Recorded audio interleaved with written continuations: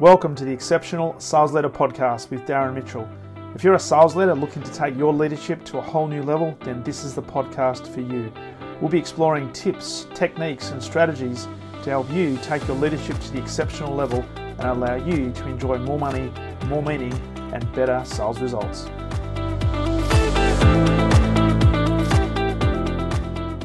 Alrighty, welcome back to the Exceptional Sales Leader Podcast. Darren Mitchell here on a very, very special day because it's not often I get an opportunity to interview people not only who are, in some cases famous, but also on the other side of the world. So today I've got the pleasure of having a conversation with Lee Hackett. Lee, welcome to the podcast. Hey, Darren. Yeah, thanks a lot. Really looking forward to it. Thanks for the invite. Awesome, mate. Love to have a conversation about all things sales and sales leadership, but also dig into your past because you've got a very interesting background. And I just want to give the listeners a little bit of information here around Lee Hackett, the man. And you're interestingly started as a professional soccer player. I did. Yeah. A long time ago though, so we should qualify that. And it's but kind of. My kind of first career, part of the career, and kind of build me up for sales, so we can probably connect it to today's podcast as well. Yeah, so for many of the listeners in Australia, we don't necessarily call it football because football in the Australian parlance is the AFL game. But That's right. Professional football player, and then went straight into sales, and now you're the group CEO of an organisation called Blueprints that are in UK, Middle East, Asia as well. So I'd love to explore all things from the time you were a professional footballer right now to your role as a group CEO. So if you're okay with that, we'll just jump into it, eh? Yeah, sounds good. Let's do it. Awesome. So with your career, I'd love to know a little bit about the amount of time you spent as a professional footballer, but from a perspective of some of the key lessons you took away from that experience that you've been able to take forward into your sales career, but then specifically how you're looking at taking those forward today in your role as a group CEO. Yeah, sure. My kind of football career, Darren, started when I was really young. So I'm talking kind of, 10, 11. And, okay. And anyone who kind of plays professional sport in one way or the other, it's probably the same, right? I think, a professional career in soccer, we should call it soccer, right? So, so everyone will get football. People will know what it is. Yeah, exactly. Yeah, and don't worry, I'm used to calling it soccer. And it starts really early. So, in regards to, I started to get serious about soccer, football around 10, 11. And so really young, and that kind of really distracted me from school, obviously. And so I was playing for some professional teams at a really early age, kind of in their academies, at a quite high level. And so when I talk about my career in sport, it's not just the kind of from 16 to kind of 21. It's, from 10, 11 to kind of 21. So it's a long period of time. And it's funny because my son, he's 14, and he's kind of following in that footstep a little bit in terms of playing an elite level. Mm-hmm. So that was kind of my kind of grounding into business also, because in terms of some of the learning experiences of playing football at an early age and having to be, coachable, having to be a team player, being resourceful, being resilient, all of these kind of things, you have to be, to exist in that elite level of sport. But they're a fantastic kind of grounding for moving into business, which I did kind of through sales. And even now, I kind of say up front, Darren, I'm a salesman at heart. Yeah. And I'm proud of it, right? And a lot of kind of CEOs now kind of would shy away from that. But for me, it's, front and center. It's the lifeblood of any business. So sales was a kind of natural step, and then into management, and then into kind of leadership, that kind of stuff. And so when you look back on your professional football career, moving into a sales career, did you ever see yourself back then as eventually becoming a CEO, or was it a progressive stepping sort of stone? Yeah, no, completely progressive. I think when I left football, I left at a relatively early age. It was kind of around 21. I went to play part time, semi professional. So I was then had to get into business. And when I was playing football, you kind of had to go to college, right? Because there's a very small percentage of people who actually go on to make a career out of these things. Yeah. And in any substantial way. So that's kind of built into the system. So I had to go to college. I had to do business. So that helped. And but when I had to get a job, then I kind of had to really focus on, where were my core skills? What was I good at? And sales was just a natural fit, really. For me, it felt kind of easy to do, and was a natural next step. And from that transition you made, was there any specific skills that you felt made it easy for you to make that transition? Because I gather from coming from a professional football environment where, you're teachable, having to play according to sort of team rules and team ethos, was there some grounding there that was easily transferable for you that enabled you to perhaps make quick progression in your sales career? Because you've gone on to be very, very successful in what you've done. Yeah, I think discipline would be the number one thing, right? And I kind of really early stages in my career, I got a job in sales, and I was kind of in a team of about 20 salespeople in a construction materials business, and I was, you had to do so many calls per day. Yep. Right. So this is in a car going out to premises of your customers or meeting them. And the average sales guy, I kind of always remember this. The average sales guy at that time in that team was doing about 10, 12 a day, right? Calls a day, right? This is physical calls. This is in a car going to site, right? So in a local area. Now, in my experience, probably the reality was probably half of that. Right. So that's what they were saying they were doing. Right. And so the reality, let's say it's half. Right. And at best, I was quite quickly doing 20 plus. Wow. Right. Because I was that discipline, which really helped me, which was embedded in me in sport, to be disciplined, to actually follow through on stuff and, do it every day, day in, day out. So quite quickly, I got results. I wasn't as skilled as them in terms of product knowledge or experience in sales and background, but my sheer volume of things that I did actually got the results at that time.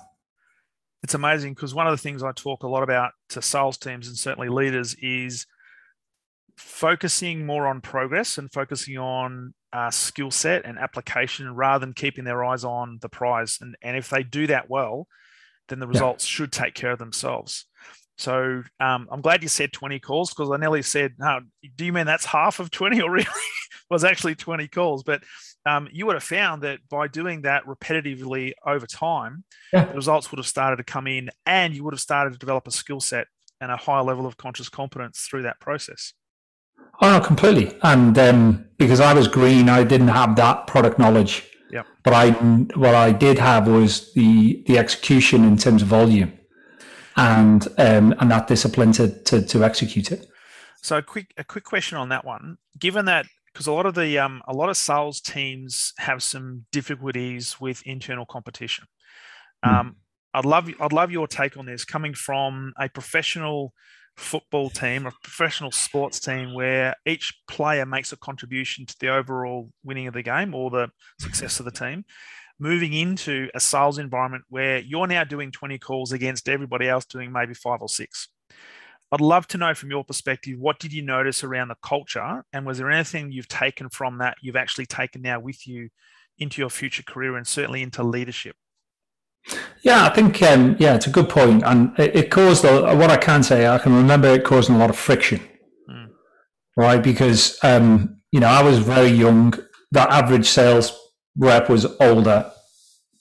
And it was kind of like, well, who's this guy kind of thing. And well, for me, it was kind of, well, in sport, you have to be, an individual, but also a team player. Now, it depends on what sport, of course, but in a team sport, you have to be an individual, and you have to be able to be a team player, and you have to be able to do that simultaneously. And so for me, it was kind of natural, right? But if you think about that, and I think, in terms of now, business operates that way, right? You have to be an individual, but you have to be a team player. But there's not a lot of situations in life that kind of give you that knowledge, right? So often I've seen in a business, the business is asking people to think about the team, think about the business, but also hit your target. Yeah. Right. And so but actually, do people have the kind of experience or know-how to be able to do that? So I did, because I did it in sport. So for me, it was very natural to actually be, look, I'm gonna be top of the leaderboard every month here. I'm going to do more sales, and I'm going to make sure but I'm also going to be a team player, and I'm happy to share, and I'm happy to help, and all of those kind of things. And that massively helped me, but also, and massively helps me now in terms of trying to create teams and how they can work effectively. Yeah, I love that. And with that, did you find that obviously it was a great grounding, but was that one of the things that got you prepared for taking the next step into sales leadership? Because one of the things I find talking to hundreds, if not thousands, of sales leaders across the world is that many of them find themselves in a position of leadership because they've been a phenomenal salesperson. And they get the tap on the shoulder and say, Lee, you are the number one salesperson. You have been for the last 5 years. We reckon you'd be awesome as running a sales team. How about you come in and do that now? And they don't necessarily give them the skill sets, the transition plan, the blueprint to be able to make that transition effectively. Was sales leadership something that just happened for you? Or was there something like a moment that said, you know what, I've got more that I can offer, and now I want to move into how can I leverage myself, and how can I pay this forward? Was it a defining moment, or was it just something that organically happened? I think it organically happened. I think, and I agree with that's normally how it happens, right? Yeah. And why does it happen? In my experience, because you want to keep the sales guy. Yeah. Or person, right? So you want to keep them. So actually, let's give them a management position, right? And so that, and often actually doesn't work out in my experience, because you're taking your best star striker and kind of putting them on the bench, right, to manage the team, often isn't the right thing to do. Yep. But it's the kind of easier thing, logical thing to do. For me, it was what I learned really early on, Darren, is my leadership skills at that time, and even still now, are very much what I classify as a kind of flag bearer, right? So what I ended up doing as in management is running everybody's deals, right? Because I'm the best salesperson. So what I'm going to do is I'm going to manage you through actually doing it for you. Yeah. Right. And that just isn't scalable. And I had to learn the hard way with that. That took me a long time to really figure out. Yeah. And I would get the numbers, I'd get the quota, but actually I would just be propping people up. So what are the things that I did later in my career, and realized that I'm not a good coach, right? So I think in sales, there's management and there's coaching. Yeah. And the very different personality types, right? So what I did and do now is kind of put people around me who are good coaches, right? Because it complements my kind of skill set and my management style. And in sales, I think that's the most effective way to do it, because ultimately as a manager, you want to develop people, but that needs coaching. And I never had the time for that, right? I was just, we're going to hit quota no matter what, right? And if I had to be involved in every single deal, I was going to do that. Because we get the number and everything's fine. It's all good. But did you notice in the process, and this is, I mean, it's a great realization because you've now surrounded yourself with people who do the coaching, right? Did you find that through that process that you, if you weren't involved in a deal, then A, the deal didn't progress as quickly, B, we didn't get the deal, or C, we actually started to lose capability within the team in terms of they started to look to you to actually give all the answers? Yeah, completely. It's completely counterproductive in many ways. I had my average order values were higher, my conversion rate was higher, the sales cycle was shorter. All of those things, those tactical skill sets to be able to do that with the customer is. But then as soon as what I found, as soon as that I wasn't involved in those things, all those areas dropped. Yeah. And I've always been interested in, one of the things that for me has been a constant throughout my career is scale. Yeah.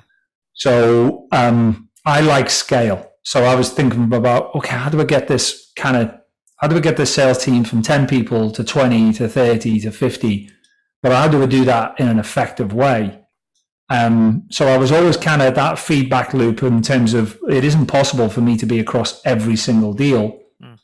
So what's the better way to do this, right? And so scale was my kind of incentive to get better in that area. And does that mean that you were then looking for people who could come in and play the coaching role, but still have some of the, I guess, the key attributes that you were looking for to be able to leverage so that you can actually accentuate that scale and make it easier, quicker? Yeah, exactly. As well as other things like, dividing up the sales process, better segmentation on the type of deals, all of these kind of things in terms of tactical steps that you can take to try and build a team. But coaching is a core component of that, and as well as having a really clear sales process. Clearly defined stages and all of those kind of tactical things. Because a lot of organizations either don't have a robust sales methodology or they keep changing their methodologies, thinking that the new shiny methodology be the one that makes all the difference. And the other one they don't necessarily focus on a lot is also the customer's buying cycle and where the customers are in terms of their purchasing cycle. One of the things I actually wanted to delve in and just ask around was in relation to your scale, right? Was there a period of time where there was I'm not sure whether it's a tipping point or an inflection point where there was this crossover between you doing all the deals and then you being able to be sitting back and still having the scale happen and still see the results coming in? Did that happen quickly, or was it an evolution? Oh, it was definitely an evolution. Yeah. Took me years to really figure out a methodology to do that.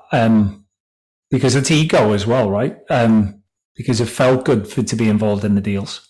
But even now, I'm still involved in deals within the business that that I run, which is a global business. There's people in specific organization there to run deals and develop the deals, but I get involved only where I can add value. So now, so I can come in as group CEO and I can maybe help facilitate a deal to move faster or negotiate a particular payment terms or whatever that might be, right? So, but I kind of now resisted the urge to try and really come in and, manage every deal. But it took me years. And I think, but the organizational structure, the tactical elements, getting the right orgs, getting the right people, sales process, how you record the information, or what you sell, how you sell, the whole go-to-market. These are all pieces of the jigsaw. Yeah. There's not one lever you can pull, in my experience, to really make a difference. But of course, it depends on the size of the business and the scale of the business. Yeah, absolutely. Look, I'm a firm believer that everything we do leads to the next step, right? And for different people, it might be a different time frame by which that next step appears. Thinking back and looking back now, would there be anything that you would change or do differently earlier that you think would have either fast-tracked the development of your sales team or fast track the development of the business if you had your time over? Because it's often we get the benefit of hindsight, and it's only through hindsight that often we can get the key lessons. But I'm just curious, based on your perspective, having gone through what you've gone through, building multiple businesses around, millions of dollars, would you have done anything differently? And what sort of advice would you give to people now who are in a position that you were right now? Yeah, hundreds of things, right? Well, if there was just one. Yeah, that's right. I'm not a reflective person. I kind of I'm always thinking about the go forward piece, Yep. and then that kind of loop is running in the background. But I would say that the one thing which I personally find now more impactful, and this is just isn't sales related, is often what we would do is spend lots and lots of time on salespeople really honing their skills around product knowledge or market knowledge and all of those kind of things.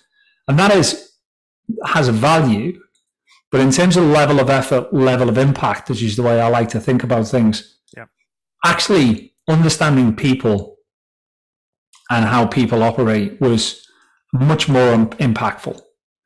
And so we did a lot of work and do a lot of work in terms of understanding the psychometrical side of sales and the psychology of a sale. Yeah. And not everybody thinks that way. I do, and that's what helped me in sales, right? I was able to understand people really quickly, understand their motivations, and I was able to then obviously mirror that, right, which is important. And but I've often seen salespeople who kind of double down on the product knowledge, double down on the market knowledge, but actually don't get the people.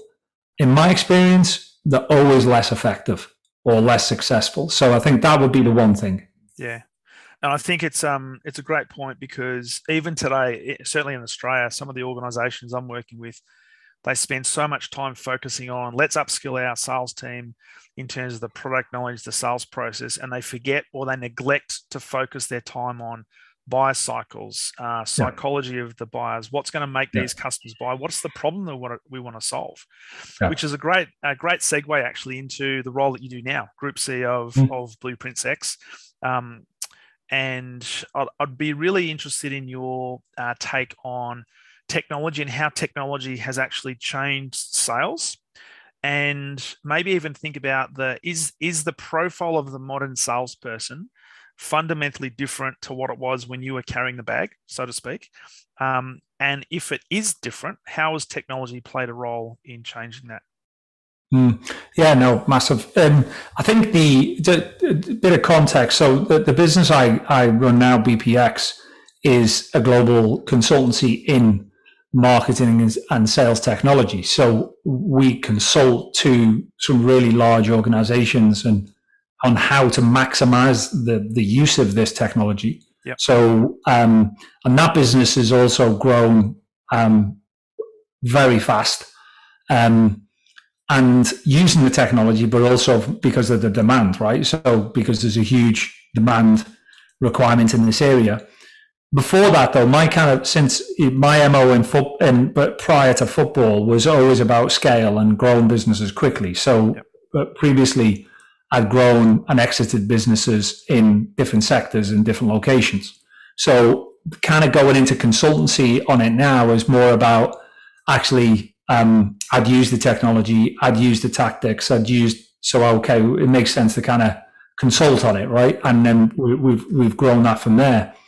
But you make a really great point, and this is so. I often one of the things when I'm talking to clients, I'll talk to them about in terms of the opportunity the technology brings, but also the difficulty, because the typical salesperson now, this depends on the sector, can be more acute. So let's take technology as a sector. The typical salesperson, the attributes that a salesperson has to have now is very different than what it was even 10 years ago. Yeah. So let's make the comparison. So 10 years ago, you probably had a, experienced 10, 15 years enterprise sales person who'd understood the customer, kind of understood the technology, could do a deal, could get it closed, all of those kind of things. But actually, all of the other stuff around admin, right, or forecasting and all of those kind of things, well, you know what, we won't bother with that, right? Because this individual ultimately gets the number, yeah? Exactly. Now, it's very difficult to exist in any organization of scale without having the ability to manage the technology. Let's say it's Salesforce or CRM or sales effectiveness tools or sales enablement tools. Yeah. So what this is doing is creating an opportunity for businesses to get better visibility of the pipeline, better visibility of revenue, of all of these kind of things. But it's putting a lot of emphasis on the individual salesperson. So I've seen I've been running this business BPX now for about 6 years, and I've seen a huge turnover in organizations of salespeople. Yeah, a lot of people leave the industry because of this, right? Because they actually don't want to participate in actually being able to, or spend a lot of time in technology and using technology to sell and putting stuff into CRM and all of those kind of things. So it's a bit of a double-edged sword, right? From a business perspective, really good opportunity. Salespeople are very expensive. Can you make them more efficient? Can you help them win deals? Can you get visibility of revenue? But from a salesperson perspective, huge adaptation in skills. And with that, and certainly from a technology point of view, customers and potential customers or buyers are a lot more, I guess, better educated today than perhaps they were 10 years ago, because the research that's available, the information that's just at their fingertips. So I wonder how, from your perspective, how that also plays a part in the type of salesperson we get in, and do they still need to be a problem solver? Because I know back when I was carrying the bag back in the old days, you'd used to go in and talk to a CIO or a CEO and ask them how their business was and what keeps them up at night. And I guarantee if you ask that question today, they'll say, hey, there's the door, never come back. So from your perspective, what are you seeing in terms of the education of the buyer, and how is that having an impact on the sales force, and certainly how you lead the sales force? Is it fundamentally different, or is it never changed? I think it's different by industry, of course. So, but I think speaking generally, it's sales now a team sport.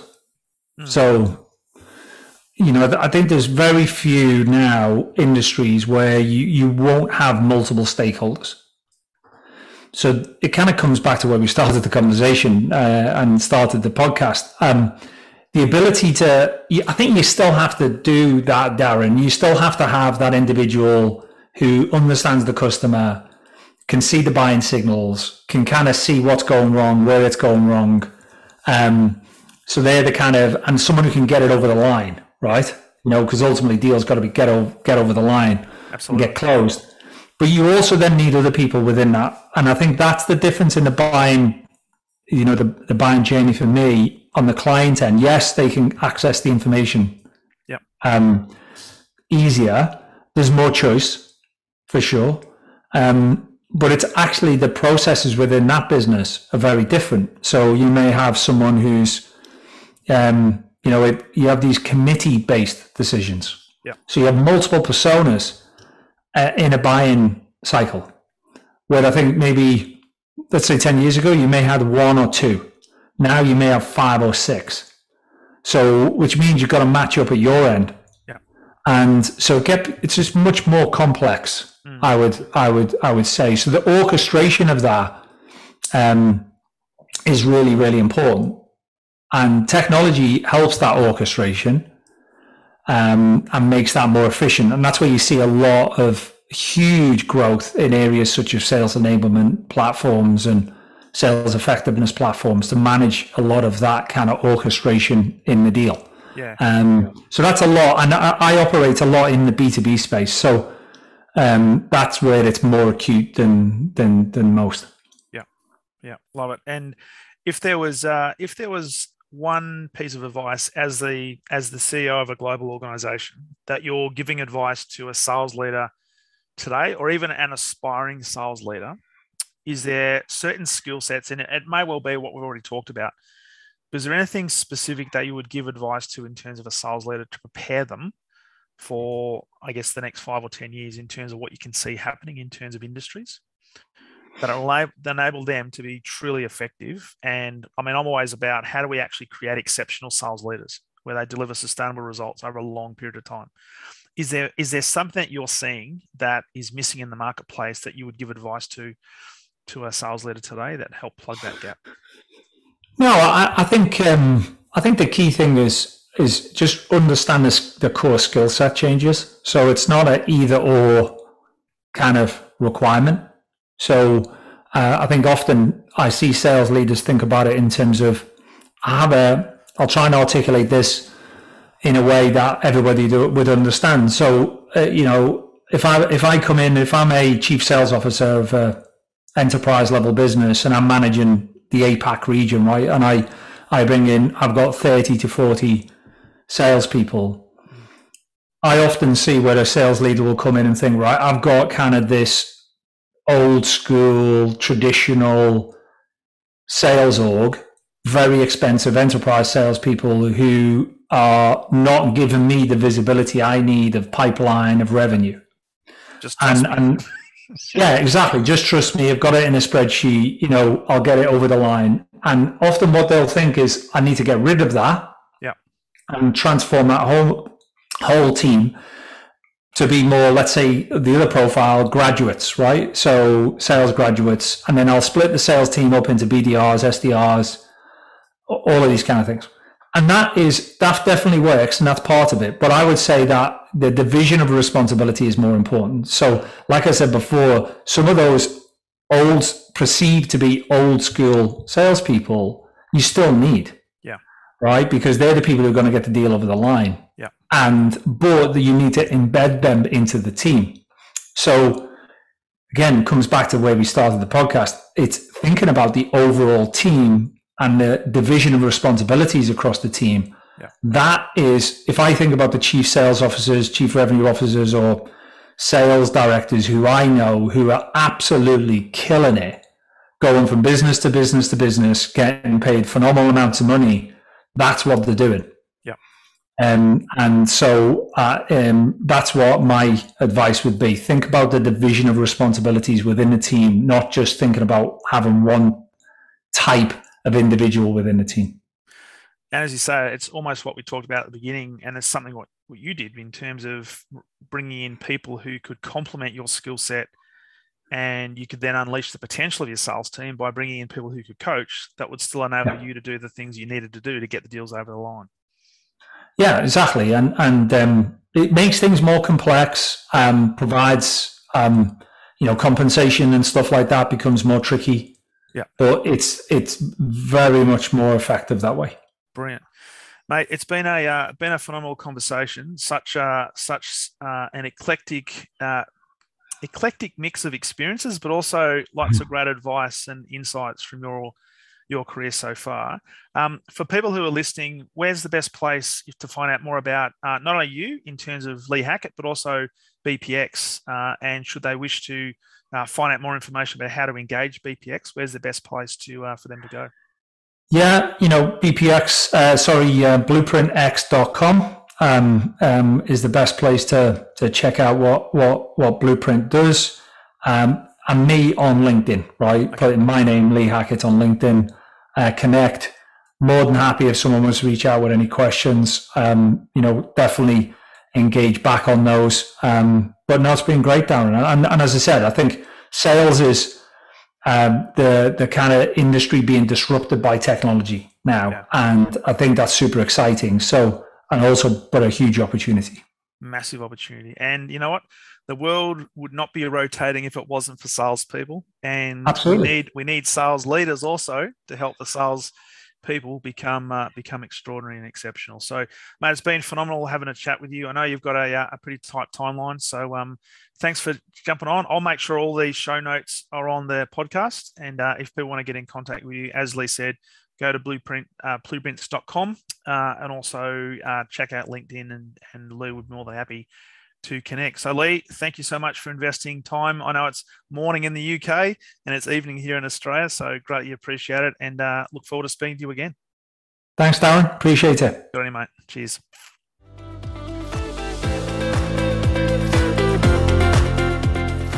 Thank you for listening to the Exceptional Sales Leader Podcast. I trust the information in this episode has been helpful in your journey towards becoming exceptional. And remember, please take the time to rate the show, subscribe to the show so other people can find it, but also if I can help you, jump on my calendar, go to leadwithdarren.com and let's have a conversation about how I can help you along your journey to being exceptional.